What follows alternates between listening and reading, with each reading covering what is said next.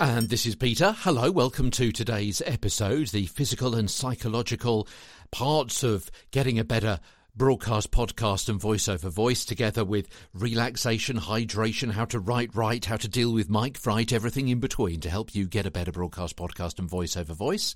Thank you for listening to today's show, where we're talking about being a moody voice actor, as we pick up on what we've been talking about over the last week or so and continue that theme. Tomorrow, incidentally, we're going to be talking about using props. So listen out for that episode coming to you, well, in the next few hours here, right here.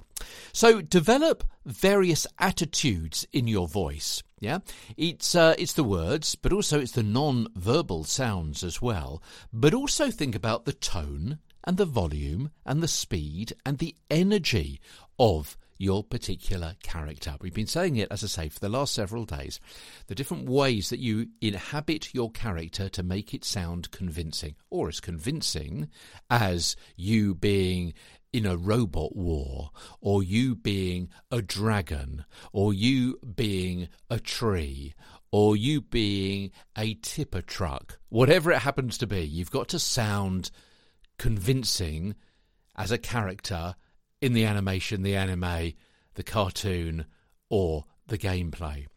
So remember that a character is more than one mood. They're going to be going through various situations in this storyline, in the story arc, and you need to show that in your voice. Now, they may usually be fun, for example, your character, but then on occasion, frustrated or confused or concerned, confident or shy, determined, silly, serious, or maybe self-important, and a million other attitudes as well. So you've got to be able to think how your character will vocalise all of these kinds of emotions.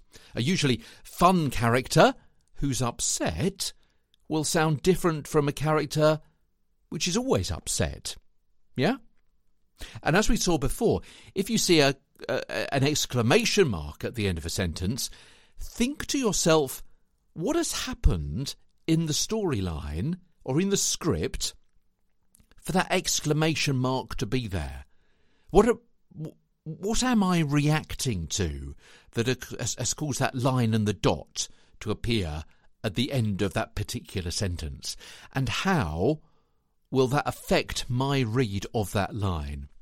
So it could be that maybe a thought has just come to you. Or are you, in character, maybe humorously reacting to something another character has said? Is it a sudden outburst? And if so, why? You need to think as the character. Think, why am I saying this?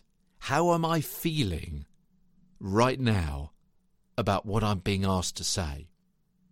Because the listener's ears are lie detectors. If you're not feeling the doubt or the fear or the sadness, it won't come out in your voice and you won't connect with the audience.